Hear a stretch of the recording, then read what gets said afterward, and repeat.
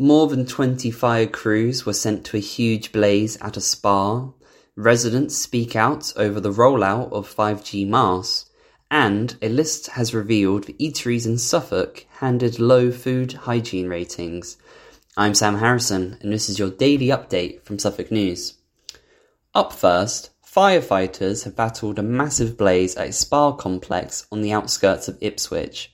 In total, 22 crews were sent to River Hills Health Club and Spa off Bramford Road in the early hours of the morning. Suffolk Fire and Rescue Services were alerted to the scene at 12:20 a.m. and the fire started in the swimming pool area. 3 fire crews remain at the scene to assess the situation and will remain for much of the day, and no casualties have been reported. However, an investigation will be launched into the fire's cause. Also, a council has said there was little it can do to stop the rollout of 5G masts on health and visual grounds after residents voiced objections to towers being built on their housing estates.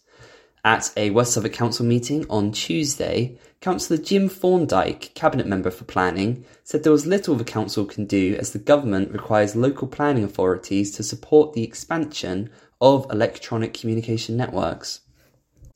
It comes after residents of Baldwin Avenue in Bury St Edmunds objected to the 15-metre telecommunications pole and equipment cabinets which were installed by CK Hutchins Networks, which is also known as 3, near their homes earlier this month.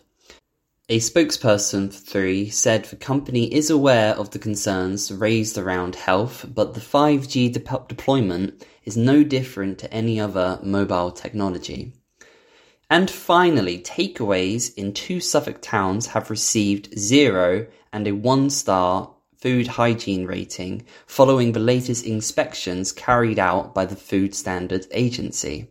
The FSA works with local authorities to enforce food safety rules and award star ratings to businesses, giving residents an indication of cleanliness and hygiene. Inspected on the 3rd of May, the Masala Indian takeaway in Ipswich was given the lowest possible rating of 0. The Mandarin Chinese takeaway in Cross Street in Sudbury was given a rating of 1 following its latest inspection on the 24th of May. And finally, inspected on the 18th of May, the JS Risby truck stop on Newmarket Road in Risby was given a food hygiene rating of 1. And that is everything for today. So have a wonderful day. Don't forget to follow Suffolk News on Facebook, Twitter and Instagram. And make sure to listen to our other podcasts on Spotify and Apple Podcasts too. You can also subscribe to the IM News app. Just head to suffolknews.co.uk/subscribe.